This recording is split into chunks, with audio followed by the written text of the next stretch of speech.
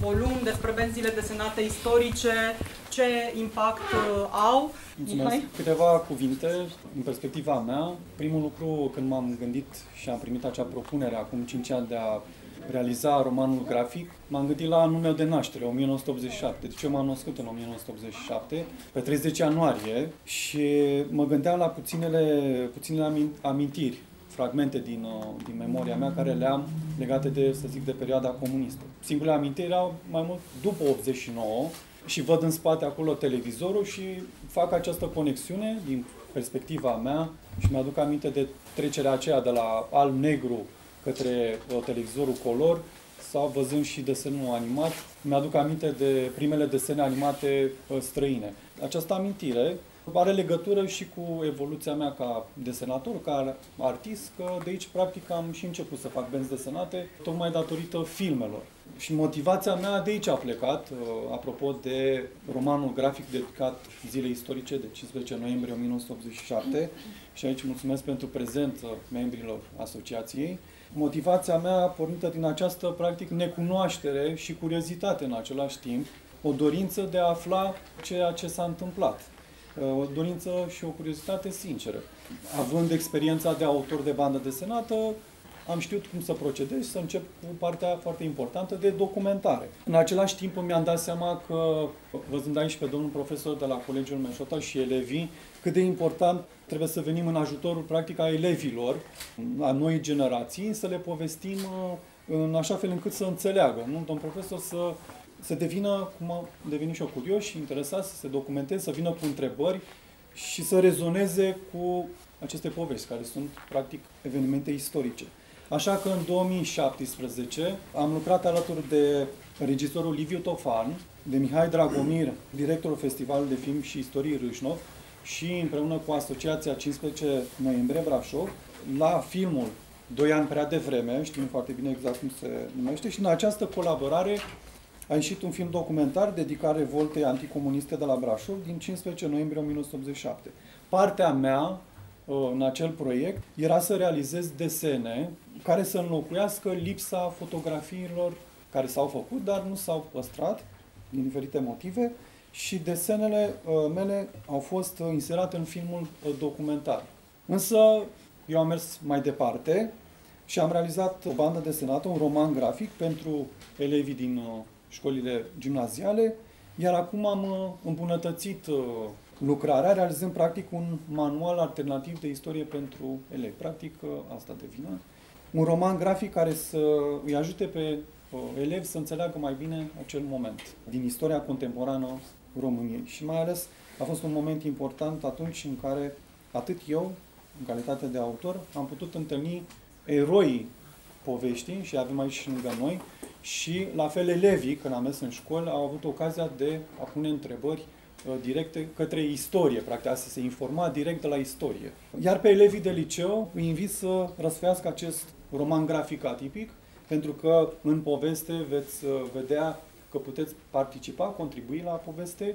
Sunt o serie de pagini inserate care vă invită să vă spuneți propria părere sau alte întrebări, să vă documentați la rândul vostru și să participe alături de colegi și profesori de istorie la un altfel de lecție de istorie. Mulțumim, Mihai. Cosmin, împreună cu Fundația Culturală Memoria, a făcut posibilă apariția acestui volum și ne va povesti un pic despre aceasta și despre importanța acestui eveniment pentru noi toți. Da? În primul scuze, mulțumesc în primul rând, mulțumesc Asociației Memoria, Fundației Culturale, Oana Enchim, Cosmin Bundeancă, de la Muzeul Ororilor Comunismului, Alexandru, și pentru rolul de paparații și Muzeul Amintirilor din Comunism pentru găzduirea expoziției. Vreau să menționez că am uitat, planșele sunt expuse în premieră, nu au mai fost arătate și le-a văzut decât regizorul Liviu Tofan. În primul rând mulțumesc Alinei că ne-a oferit această posibilitate de a ne întâlni astăzi aici. Mai devreme m-am tot surprins zâmbind și poate s-a uitat la mine și se vorbea lucruri serioase și eu tot zâmbeam. Și să vă spun de ce zâmbeam. Mă uitam la băiețelul acesta, Nicolae, cum mâncați sandwich-ul acela cu parize și bea Pepsi. Și mă vedeam pe mine în el și nu mă puteam abține și stătea așa cumva, era și stingher aici, că stai și mănânci și toată lumea în jurul tău. nu era tocmai eroic, dar nu mă puteam abține și am ținut neapărat să menționez acest lucru, pentru că, în mod cert, pentru toți cei care aveți o anumită vârstă de aici, rezonează ceva serviciul cu parizer și Pepsi. Cei care am apucat. Mihai n-a apucat decât câțiva ani, ceilalți ne aducem aminte că atunci când avea o sticlă de Pepsi... Nu cred, s-au potrivit lucrurile. S-au nimerit așa. Azi dimineață m-am enervat foarte tare. Înainte să plec din camera de hotel, am să văd ce mai e pe internet. Și mi-a apărut o notificare că se lansează banda desenată a lui Mihai Grăjdeanu la Brașov cu Revolta. Era un material de pe Cotidian. Și m-am enervat foarte tare. De ce? Că n-am avut ce face altceva mai bun decât să mă uit la comentarii. Mai bine îmi dădeam 2 palme și veneam zen. Dacă o să aveți curiozitatea asta, o să vedeți acolo o serie întreagă de afirmații de gen. Ce revoltă anticomunistă? Ce le trebuie la ea nu știu ce? Nu e adevărat, au fost manipulați, au fost... Și mi-am dat seama, am reactivat ceea ce discutasem mai multe ori și cu domnul Iacob și acum 5 ani cu domnul Boeriu și cu ceilalți cu care am ținut legătura, cu domnul Marius Boeriu. E nevoie să se cunoască lucrurile astea. Din 10 comentarii, cel puțin 8 sau 9 dovedeau că cei care au scris acolo habar n-aveau. Sau ori erau complet neinstruiți, nu știau ce s-a întâmplat, ori erau ticăloși. Motiv pentru care cred că e absolut necesar ca aceste lucruri să fie cunoscute, pentru că astfel, iată, la 35 de ani, vin unii să spună că nu e adevărat, că de fapt era foarte bine, că v-au tăiat acolo un pic de la salar și de asta v-a supărat și ați ieșit în stradă. Nu scria și ce vârstă au acei comentaci, să le spunem, dar m-am enervat și chiar cumva îmi dau seama că la nivel macro situația asta persistă, nu doar la nivel micro, nu doar cei 8-9 comentaci au probabil abordarea asta, probabil și la nivel național, foarte mulți oameni, odată că nu știu, sau în egală măsură sau separat de asta, vin și auzim acele discursuri de domnule, că totuși că nu era așa de rău. Era rău, dar nu era așa de rău. Și atunci, sigur că când știi cum a fost lucrurile astea, eu doar 14 ani am trăit, dar studiind lucrurile astea de vreo 25 de ani, îmi dau seama că la nivel educațional, la nivel de mentalitate colectivă, avem mari deficiențe. Motiv pentru care țin să vă mulțumesc în mod special celor care ați avut disponibilitate să stați de vorbă cu cei 4 tineri de la Meşotă. Am citit acel interviu cu foarte multă bucurie. Mi-am dat seama că a fost realmente o plăcere pentru dumneavoastră să stați de vorbă cu ei și sunt convins că la întâlnirea de 80 de ani sau 100 de ani de la Revolta de la Brașov, o să-și aducă și aminte că au stat cu dumneavoastră de vorbă și mi-a plăcut foarte tare că ați avut disponibilitate și v-ați manifestat disponibilitatea să mai mergeți și la ei și știu că ați făcut-o și până acum, nu e o chestie care o faceți doar la aniversări din acestea rotunde, cu 5 ani sau cu 10 ani, ați fost în școli, m-am bucurat că ați manifestat disponibilitatea să mergeți în continuare, să faceți lecții cu ei, să le explicați, pentru că, din păcate, cum spuneam și mai devreme, se cunosc prea puțin lucrurile acestea și nu înțeleg ce li se întâmplă, nu înțeleg de ce lumea în care ei trăiesc acum e cum e. E cum e pentru că în urmă cu 35 de ani și în urmă cu 33 de ani au fost niște momente cheie, în urma cărora, din păcate, n-au fost schimbările pe care le-ați așteptat și le-am așteptat. Și dacă lucrurile s-ar fi schimbat așa cum v-ați dorit, și așa cum și-au dorit cei care au ieșit în 89 în stradă, probabil că acum ar fi fost și lor și nouă mult mai bine. Romanul lui Mihai, spre deosebire de varianta anterioară la care făcea referire, cea din urmă cu 5 ani, are o parte interactivă. Ne-am propus să îi provocăm pe cei care îl iau în mână, să nu fie doar o carte pe care o citești și apoi o pui în bibliotecă, sau mă rog, o pui în bibliotecă înainte să o citești, pentru că din păcate se întâmplă și asta. Nu? Vedem la câte unii niște biblioteci așa foarte frumos aranjate, cu țiplă deja pe cărți, nu au fost deschise deloc, să răspundă la niște întrebări, să își pună anumite probleme, să fie ceva mai mult decât o simplă cale de a transfera informații de la dumneavoastră, de la documentele care s-au mai păstrat în arhive către ei. Sper să fie un instrument și sunt convins că va fi un instrument util. Ea este practic partea a doua dintr-o serie pe care dorim să o continuăm. Momente din istorie, și Mihai chiar are aici în primul volum începuturile comunismului, pentru că iarăși nu știm cum s-a ajuns, nu, la ceea ce s-a întâmplat în 87. 87 N-a fost un moment așa izolat în istoria de 45 de ani a comunismului. A fost un moment de explozie a unor nemulțumiri, a unor frustrări, a unor decepții pe care oamenii le-au avut. Și 89 a fost cu atât mai mult. Au fost acumulări în timp, sigur, în anii 50 au fost alte tipuri de manifestații, dar pentru anii 80 nu avem decât în 81 la Motru și în 87 la Brașov. Iar asta spune multe despre presiunea și opresiunea pe care regimul a exercitat-o asupra societății. Spunea Alina și de revista Memoria, numărul 121, am ținut neapărat să avem o secțiune dedicată celor 35 de ani de la Revoltă și am gândit acest moment, această secțiune să fie una interactivă. Ăsta a fost motivul pentru care, datorită domnului profesor Camil Ionescu și elevilor de la Meşotă, am reușit să facem această întâlnire pe care, iarăși, repet, avem toată gratitudinea pe care le-ați acordat din timpul dumneavoastră elevilor, pentru că am vrut să avem acest dialog între generații. Dumneavoastră ați mai dat interviuri, s-au publicat volume de interviuri, dar cei care v-au intervievat au fost istorici profesioniști. Și am zis, haideți să fie pentru cei tineri o abordare altfel, nu întrebarea celor care știu ce s-a întâmplat pe date, poate pe ore, să fie întrebările lor. I-am spus, gândiți voi întrebările, nu întrebările pe care vi le-au adresat, le-au gândit ei. Să fie curiozitățile lor. Și dincolo de întrebări, cei care o să aibă curiozitatea să răsfoiască revista o să vadă că e un set de întrebări, dar după aceea mai departe e ce le-a trecut lor prin cap la momentul respectiv. Ce a măcinat curiozitățile de moment. Și asta, de fapt, încercăm să facem și prin banda desenată, și prin revistă, să răstârnim curiozitatea tinerilor. Pentru că, așa cum spuneam, o parte dintre noi cam știm ce s-a întâmplat, dar cei tineri nu. Pe lângă acest moment, aș mai menționa doar câteva subiecte, sigur sunt mult mai multe interesante și incitante.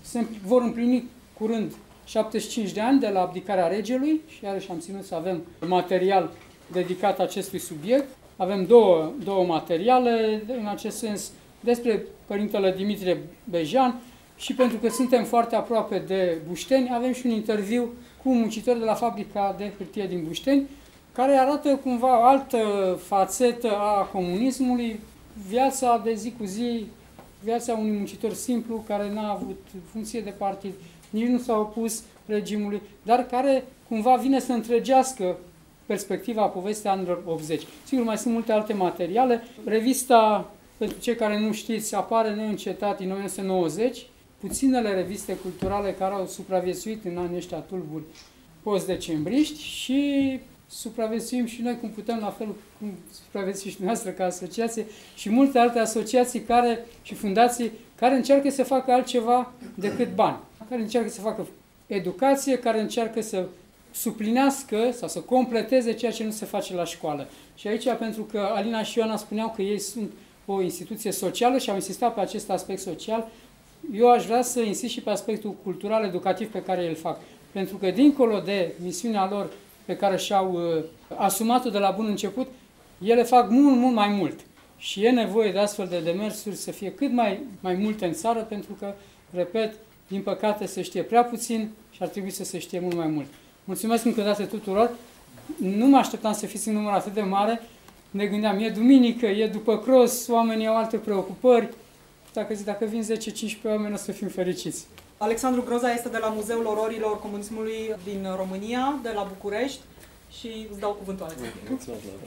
În primul rând, vreau să încep prin a spune un lucru care poate părea evident, poate se va repeta cu ceea ce a spus Cosmin, dar vreau să reiterez ideea pe care el a enunțat. Modul acesta de portretizare a istoriei sub forma unei benzi desenate, a unui roman grafic, permite o mai mare permeabilitate către publicul tânăr. De ce? Publicul tânăr, eu sunt născut în 90, am 31 de ani. Deci, intru în această categorie cumva. Dar generațiile care sunt născute în 2000 au un anumit grad de absorpție a informației mai mult degrabă pe spectru vizual. Și modul în care se livrează informația la nivel vizual are un impact foarte mare. Doar răsfoind cartea, fără să îi acorzi prea multă atenție benzii desenate în sine, vrei doar să afli informații, imediat ești captat. Și ce mi se pare foarte interesant la banda desenată este felul în care ea comunică, nu neapărat doar prin ceea ce transmite desenul, ci și prin faptul că te pune să gândești în spațiul alb dintre scene. Acest spațiu este un spațiu al gândirii critice, pentru că oamenii își pun întrebare. De ce s-a întâmplat? Ce a însemnat 15 noiembrie? De ce anul 1987? Care au fost consecințele acelui an 1987? Mă bucur că văd tineri. E de fiecare dată și la Cluj, când am fost la Gala Coposu, când am plecat cu expoziția care a fost aici, Seismograf 1977, și am fost la Cluj și acum se află la Lucian Blaga, la Biblioteca Centrală Universitară Lucian Blaga. Am fost foarte bucuros să văd că din toată acea pleiadă de personalități care se afla în sală în momentul în care am prezentat expoziția, jos am găsit doar tineri. Asta m-a umplut de bucurie pentru că i-am văzut pe ei reacționând, i-am văzut pe ei fiind activi. Și mă bucur să văd în rândul vostru tineri care își pun întrebări. Sunt sigur că ați venit aici din convingere, din pasiune, este o zi de duminică, în fond. Și vă felicit pentru că sunteți aici. Pentru că voi sunteți cumva singura șansă a unei istorii care se va vindeca. Pentru că prin voi, odată vom trece și vom fi capabili să analizăm fără a ne poziționa stânga sau dreapta, vom avea o verticalitate. Voi sunteți acea verticalitate care va da o interpretare în istorie. Banda desenată pe care modul de abordare al lui Mihai Grăjdeanu este unul foarte interesant. De ce? Pentru că aduce în prim plan o poveste. Dar cum o portretizează? Găsește elementele. Practic, vocile oamenilor devin perpetue în această carte. Prin bandă desenată și nu numai, prin faptul că cititorii au acces la o serie de informații, acest lucru generează în timp un efect foarte important. Și aici fac trimitere tocmai la partenerul principal alături de care sprijinim și vom sprijini în continuare pe Mihai, Fundația Memoria. Ce înseamnă această memorie? Memoria se consolidează prin acest gen de acțiuni, prin publicații, prin elemente care, chiar dacă par cumva pierdute într-un spațiu de multiple alte elemente care se întâmplă simultan, totuși ele la un moment dat se coagulează. Și această coagulare, trecută printr-un filtru al analizei critice, va genera în timp acea nevoie de a ne vindeca trecutul. Și cum putem face asta? Doar prin conștientizare și prin astfel de abordări. Așadar, te felicit pentru volum și în același timp vreau să le mulțumesc celor de la Muzeul Amintirilor din Comunism, în special Alinei, pentru că știu cât de greu este să se mențină, știu cât de greu este să țină în special această ștachetă ridicată. Și acesta este un exemplu, eu vă spun din perspectiva managerială. Probabil știți despre Muzeul Ororilor Comunismului, dar nu știți unde are sediu. Nu avem sediu. Așadar, suntem itinerări constante cu expozițiile. O să aflați de noi la Timișoara, la Cluj, Drobeta, Târnu Severin, Craiova, Călăraș. Vom avea și un sediu. Dar faptul că văd un muzeu dedicat istoriei comunismului portretizat și pus într-un asemenea context, îmi dă speranța că, indiferent din ce zonă provin inițiativele, istoria noastră de a înțelege trecutul are o formă de viitor. Vă mulțumesc! Știu că de cele mai multe ori când vorbim despre istorie ne gândim la momente trecute, însă în această perioadă noi sărbătorim, această lună de fapt sărbătorim 35 de ani de la evenimentul din 15 noiembrie 1987 și aș vrea să invit pe membrii asociației să vină aici în față, pentru că față de alte momente istorice la care ne gândim, acest moment istoric este încă prezent cu noi. Și toți membrii asociației care au putut să vină, și cu domnul primar, bineînțeles, aș vrea să vină aici în față, să-i vedeți, să-i cunoașteți, să le puneți întrebări, pentru că ei sunt deosebit de deschiși, să vorbească cu toată lumea, deosebit de deschiși să ajute, să răspundă la întrebări. Și vă rog, dacă orice întrebare aveți, orice curiozitate, ei sunt aici cu noi acum și vă pot spune live, ca să zic așa, ce s-a întâmplat atunci. Vă rog, veniți în față. Noi ne gândeam că o să fim tot pe la el, pe la Cărimănești, pe la Piatra Neamț, alții pe la Botoșani. Greu a fost. Dar am sperat. Și ați rezistat? Da. În primul rând că ați rezistat, au fost câțiva ani grei. Fiecare ați fost trimis prin alte părți, nu? Așa e. Omul cu casca, nu? Da. Ce credeți? Că ajungem să fim liberi? Nu gândeam atunci, gândeam că voi fi împușcat, așa am gândit atunci, că m-a adus la București. Când s-a făcut primul documentar și Mihai a trebuit să asculte tot ceea ce ați povestit voi, că nu erau fotografii, e un moment acolo inedit cu câinele. Deci, mie mi se pare inedit, sper ca cei care sunt aici și n-au văzut, mai ales copiii, să pună întrebări. Desenul original este aici, e un câine, Dan e într-un picior. Care era povestea, de fapt? Ce era cu câinele? Da, deci într-o seară, în grele, sau nici nu știu cum să zic, ancheta nu era nici zi, nici noapte, era continuă. Doi milițieni au adus un câine și a zis că el e pregătit, sau cum să zic, educat, antrenat, dresat, să identifice mincinoșii.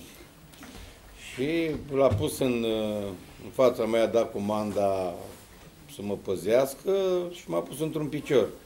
Și a zis că dacă încerc să fac vreo chemă, ceva, să scape, el sare pe mine și normal când zicea atac, el mârâia, sărea și m-a lăsat acolo cu el stând într-un picior și am rezistat eu așa cât am rezistat și mi-a venit ideea să, zic, băi, e câine totuși, cum stăteam așa într-un picior, îl scuipam și el când dădea cu lapa, eu schimbam piciorul și cam asta a fost, deci de-aia partea, vă dați seama, la momentul ăla când trăiam cu frica, zic, bă, dacă ăsta sare, pentru că, câine lup.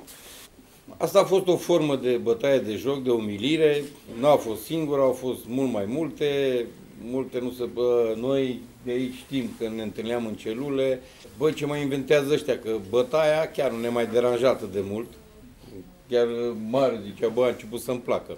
Forma cea mai rea era umilirea și jignirea, când îți bătea joc de familia ta, de soție, de... Eu eram și luna de miere, așa s-a nimerit, le-am făcut-o la Rohova și în momentul când îți vorbește cineva de mamă sau de soție, la 20 de ani, când îți fierbe sângele, în tine era grav, erau niște anchetatori banal, să le zic așa, eram campion național la lupte, adică puteam să le fac față liniștit, chiar mă gândeam la un moment dat să-i bat, dar aveau putere, aveau tot ce... Am vrut să le iau pe unul în brațe să zbor prin geam și erau grati. A fost greu și cea mai mare umilire a fost așa noastră, cu speranțele de după Revoluție, în momentul când mergeam în orașele mari, Iași, Cluj, Timișoara, și toată lumea ne înjura și arunca cu roșii, cu ouă în noi, n-ați mâncat salam cu soia, voi n-ați suferit și noi de-abia ne întorceam din deportare, de unde aveam muncă silnică de dimineață până seara, lipsiți de familie, de dragoste, de tot ce înseamnă. Deci, pentru noi, când comemorăm 15 noiembrie, e foarte greu, că noi ne aducem aminte. Între noi așa, râdem, glumim, dar vă dați seama că n-a fost ușor. Și acum, pentru acești tineri, chiar îi văd pe toți patru aici și mă bucură. Am avut acum încă o oră de istorie cu două fetițe de clasa 7-a. Aveau niște întrebări. Am zis, băi, voi sunteți viitorul. Adică m-am culcat liniștit. Zic, că chiar avem speranțe pentru mai bine. Ce să zic, sunt încântat, sunt bucuros că facem pași mici, dar îi facem. Și unde noi în 87, la 19 ani, 20 de ani eram lipsiți de speranțe, de orizont, acum ușor, ușor lucrurile se mișcă. Și să fac o paranteză ce zicea Dan după 90 când au venit. Culmea, ăia care ne-au cerut condamnarea la moarte, că noi n-am angajat înapoi în uzină. Noi aveam șefi. Da. Funcționare. Au fost vreo 10.000. 10.000 au fost aici în centru. Da. Da, ne-am pus problema tot timpul. Bă, de ce 61? Bă, de ce... Mai avea vreo 40. Da, n-am înțeles niciodată și nu știm să ne explicăm cum, adică de ce am rămas atâți. Dacă de acolo am plecat. Nu, mă refer de ce numărul ăsta a fost numai de 61, de ce n-am scăpat, eu eram la 61. Asta e, că e unul ăla, de ce n-au fost 60? Bă, de ce n-au fost 60? Da, ideea e că dacă dosarul încă n-a apărut, nu știm, Încă... La proces pe l-a uitat să-l și strige, s-a ridicat el. Eu ce? 6 luni stai jos. Deci, bar n-avem. Cine ne-a închetat, Eram la Marius, el are un depozit de materiale neferoase și era mașina miliției acolo, parcată. Eu și acum tot milițienii văd și cum am dat jos așa din mașină, zic, ce-ți mă cu gunoaiele astea pe aici? Zic, colectezi? Și s-a uitat ala așa la mine, zice, pe dumneata te știu. Dar de unde mă știi, mă? De unde mă știi? Păi nu ți-am aruncat eu în celulă în 87, Eugenie, ți-aduci tu aminte? Și zic, bă, mi-aduceam aminte imediat. El a fost, era la școala la subofițer, la Câmpina, nu știau ăștia că ne-au urcat în autobuze de a trimis să ne ancheteze, să ne bată, să ne tortureze și el era brașovean. Numai după o zi sau două, le-au făcut și lor să vadă de unde, cum și ce fișa și au văzut că e brașovean și i-au luat. Deci majoritatea torționarilor și anchetatorilor au fost din foarte departe de Brașov, pentru a nu fi identificați sau recunoscuți. De fapt, chiar am zis lui Tofan, la un moment dat, zic, bă, nu știu cum ai putut tu să smulgi declarația lui Ionaș, în care a zis, au venit 3 autobuze și el, ăla, cu ghilimele, bunul, a zis, bă, chiar nu i-o omorâți, adică fiți mai blânzi. Că, na, că a ajuns general, că a ajuns șef la SEIC, că a ajuns cu pensie specială, asta e altă poveste. Da? Na. Astea sunt lucrurile, se întâmplă în România și asta e. N-am întrebat atunci pe ministru de ce l-a pus, a zis că e singurul care știe engleză. Ce era un criteriu. Și de ăștia tineri, că majoritatea. Na, probabil că nu avea CV-ul, trebuia cumva controlat și el. Cam asta referitor la povestea noastră, dar au fost foarte multe și toți dintre noi am trăit, am aflat foarte târziu, după un documentar făcut de Lucia Hoțu Longin. La noi s-a aplicat fenomenul Pitești, pentru cei care nu sunteți, să zic așa, măsură, adică n-ați citit, nu știți, a fost efectiv cele mai grele anchete care au putut avea loc.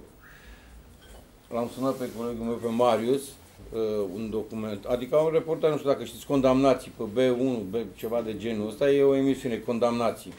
Și la un moment dat era un infractor din ăsta de drept comun, a făcuse vreo 30 de ani de pușcărie de-a lungul vieții și a zis, bă, dar în toate închisorile astea pe care te-ai prendat și nu știu ce cutare, ce te-a mișcat cel mai mult? Și că, dom'le, eu după vreo 15 ani de pușcărie am aflat că în Rahova mai e un rând de celule. Și auzeam pe aia de la Brașov, săraci, cred că sunt morți toți.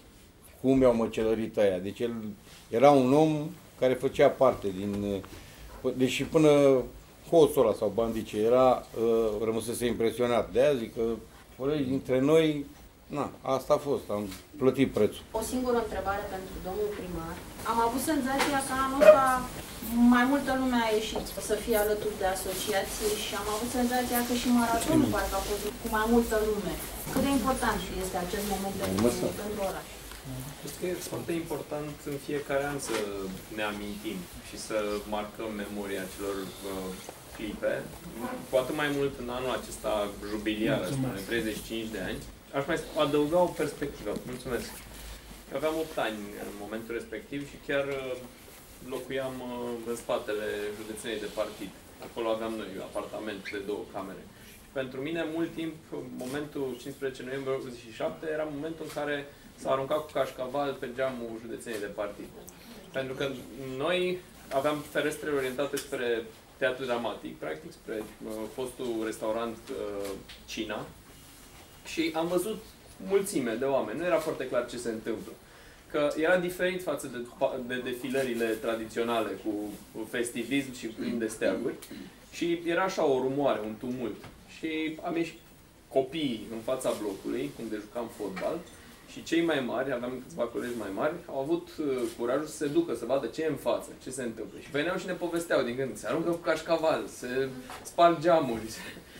După care, destul de rapid ne-au luat părinții în casă, n-am mai avut voie să ieșim, iar seara deja când voiai să ieși și să duci gunoiul, erau trupele de ordine, erau chiar și militari la scările de bloc, păzeau și legitimau și te luau la întrebări.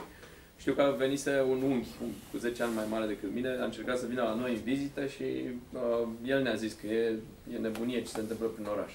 Deci cam asta știam atunci și în anii de după. despre momentul ăsta și e important în momentul acesta să facă saltul către istoria predată, către istoria pe care tinerii noștri o învață, să începem să știm nume, da? Boeriu, Iacob, toate numele astea să fie nume pe care le învățăm, pentru că altfel memoria e foarte perisabilă. Și doar în felul ăsta putem să ținem memoria asta vie, să-i avem, să ne povestească, să facem filme, să facem reportaje. Munca dumneavoastră de documentare și jurnalistică e foarte importantă și totodată recunoașterea oficială. Da? Nu mai vorbim pe la colțuri, vorbim în evenimente oficiale, cu autorități la masă și găsim cel mai bun mod de a pune pe tapet tot ce s-a întâmplat atunci. Le mulțumesc tuturor celor care au dat atunci dovada asta de curaj și au făcut ca Brașovul să fie pe o hartă a curajului românesc din anii comunismului. Vă mulțumesc și vouă pentru tot ceea ce faceți în sensul ăsta și mă bucur că inclusiv forma în care evenimentele din 15 noiembrie 87 au fost acum prezentate este o formă foarte accesibilă tinerilor. Fiica mea cea mare are 10 ani și am constatat că are așa o apetență pentru benzi desenate și caută reviste de benzi desenate. Dacă noi pe vremuri ne luptam pentru rahan, acum poate că asta e cea mai bună metodă de a le preda istorie tinerilor noștri. Vă mulțumesc, nu vreau să monopolizez mai mult din spațiul ăsta, care ar trebui să fie al lor în primul rând. Și noi ar trebui să-i mulțumim domnului primar pentru că și financiar ne-a ajutat foarte mult, adică a crescut și numărul sportiv și tot, pentru că altfel, altă implicare, simțim deja un curent din ăsta mult mai apropiat față de noi. Îi mulțumim pe această cale. Noi cred că se cade să vă mulțumim și cred că pe tot ceea ce înseamnă recunoștință, statul și autoritățile încă sunt datoare. Cu atât mai mult la Brașov, unde avem nevoie și de monumente care să comemoreze, am mai spus asta, avem în pregătire un concurs de soluții, dar toate formele de cinstire a memoriei, de la forme muzeale până la formele acestea artistice.